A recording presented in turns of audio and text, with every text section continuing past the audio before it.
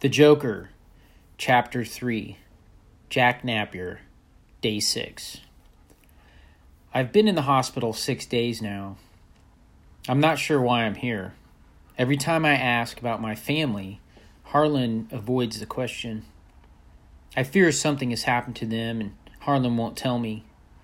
Today she asked me to journal about the day before I blacked out. I remember sitting on the couch watching TV.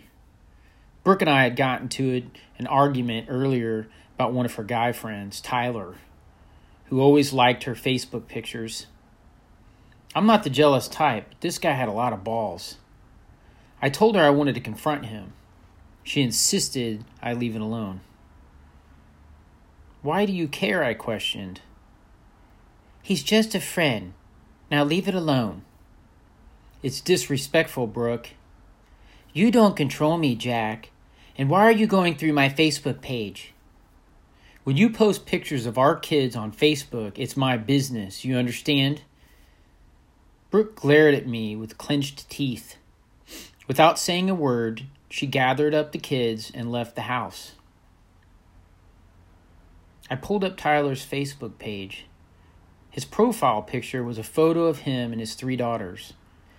His chocolate-colored hair was curly, and his eyes were dark brown, framed by manicured brows.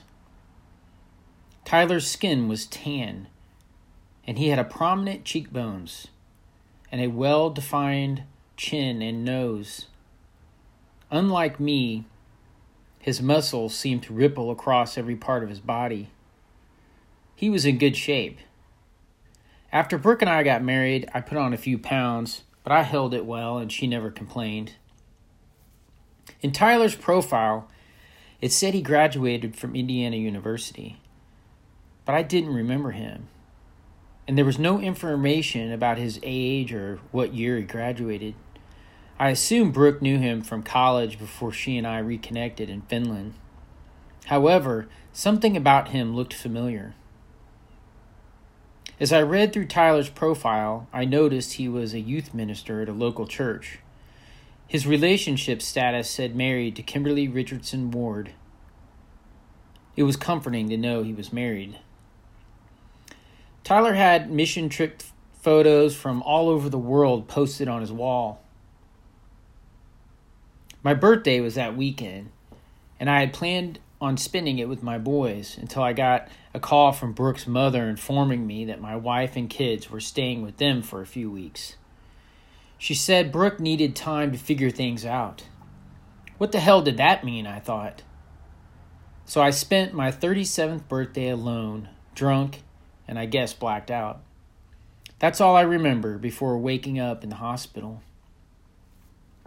It's frustrating that I can't remember anything. My panic attacks are increasing. I have 2 or 3 a day.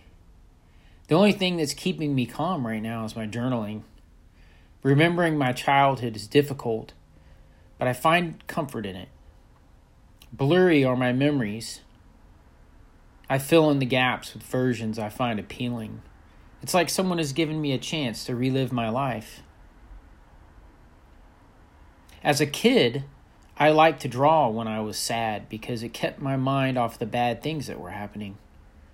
My favorite things to create were comic book characters. Not heroes like Superman or Spider-Man, but rather the villains.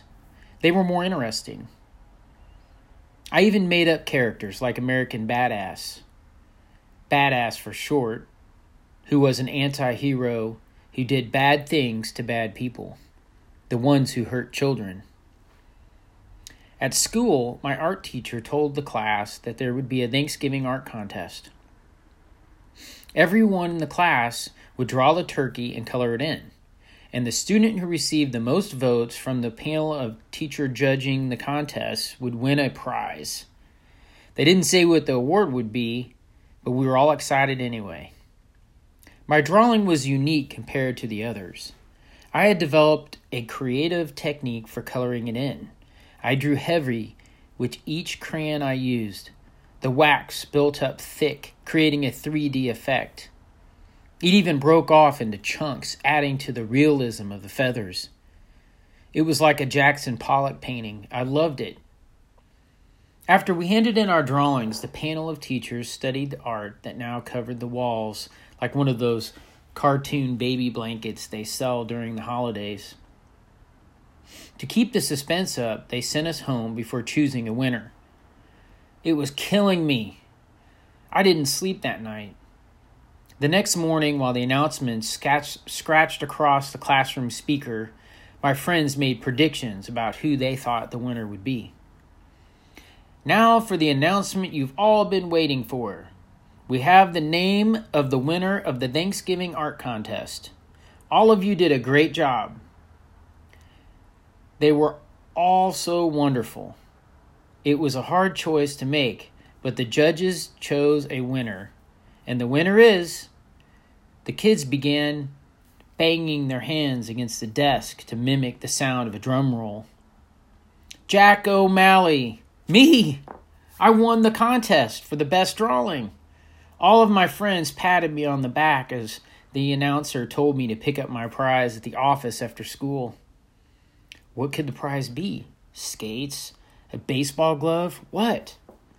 When I got to the principal's office, he handed me a cage with a live turkey inside.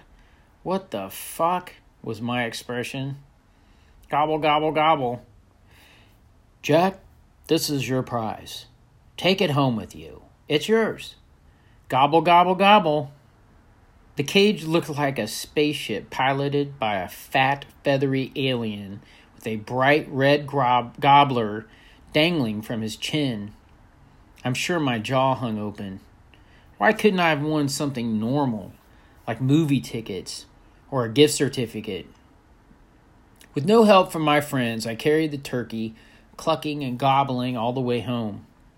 By the time I got to our townhome, my arms were hurting like I'd been doing push-ups all day. Rustling the kitchen door open, I put the cage inside. Then I set the cage down and took a few deep breaths. That was quite a workout.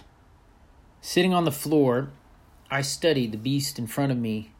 His brown and white feathers were majestic like body armor, and on his neck were a trail of red moles that led to 2 massive lumps that resembled a set of very unhealthy testicles. Figuring there was only one place for such a pet, I opened the basement door and dragged the cage down the stairs. Every step brought another scrape to my ankles. When we reached the basement, I noticed the turkey looking at me. I didn't move a muscle. His cocked head was to the side like he was thinking about something. As soon as we made eye contact, the exchange was over. That's when I decided that feeding my new friend might be a friendly thing to do. Not knowing what turkeys eat, I went upstairs and rummaged through the cupboards. Cornmeal should work, I said to myself. So downstairs I went to make the peace offering. I planned on watching my friend the rest of the day to figure out what a turkey does, but what I quickly discovered is that turkeys do little. So I headed upstairs to my room to read comic books. Shortly after I went to bed, I heard Grandpa Bob come home. I could tell by the sound of his zigzagging footsteps. Grandpa Bob would be so drunk he would stagger from one side of the hallway to the other, then prop himself up against the wall for a moment to stop the room from spinning. Then he would make his way to the other side and do the same thing.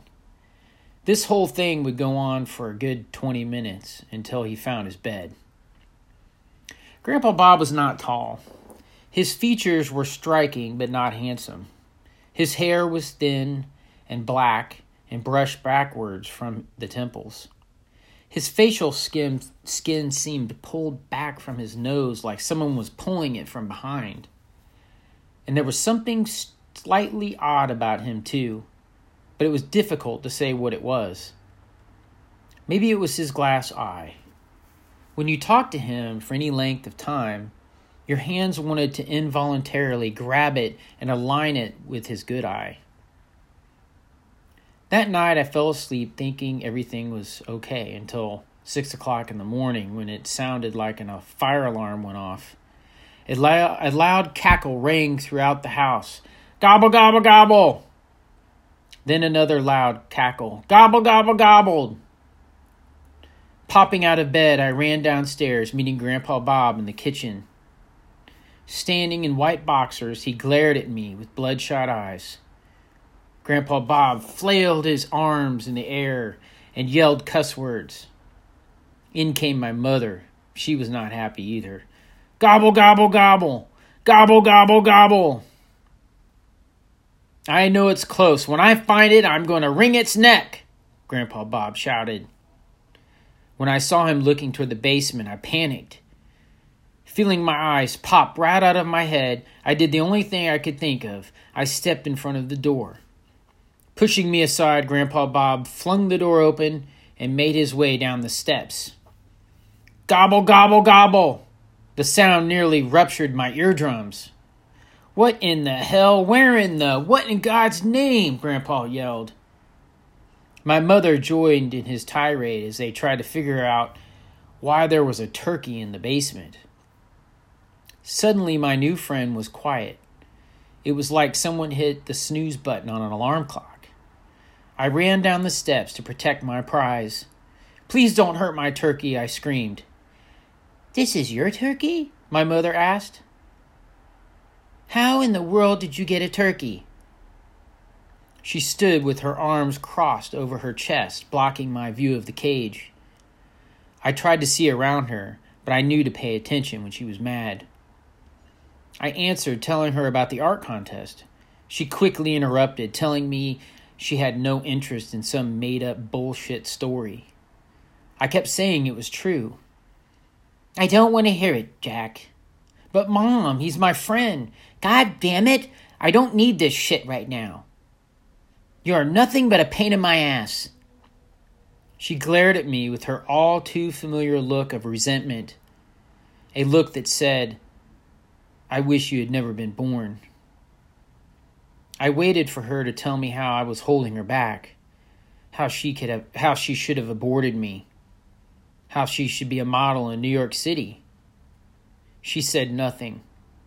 The disgusting look on her face said it all. Then she continued, This is the last time I will take one of your stray animals to the farm. The next time I will be taking you. I knew what that meant. Our friend was on his way to becoming someone's Thanksgiving dinner. I begged for his life, but no one was listening. It's not fair. He is my friend. He needs me, I cried. Quit whining. You know I hate when you do that, my mother replied. I knew I was powerless to stop what was about to happen, so I marched upstairs to my bedroom. I didn't even say goodbye to my friend. When I got to my room, I felt like a coward. That turkey liked me, and I didn't try to save him. I was sure he felt like I had abandoned him. Taking out a piece of paper, I started to draw. It didn't matter what it was. I just wanted to get far away.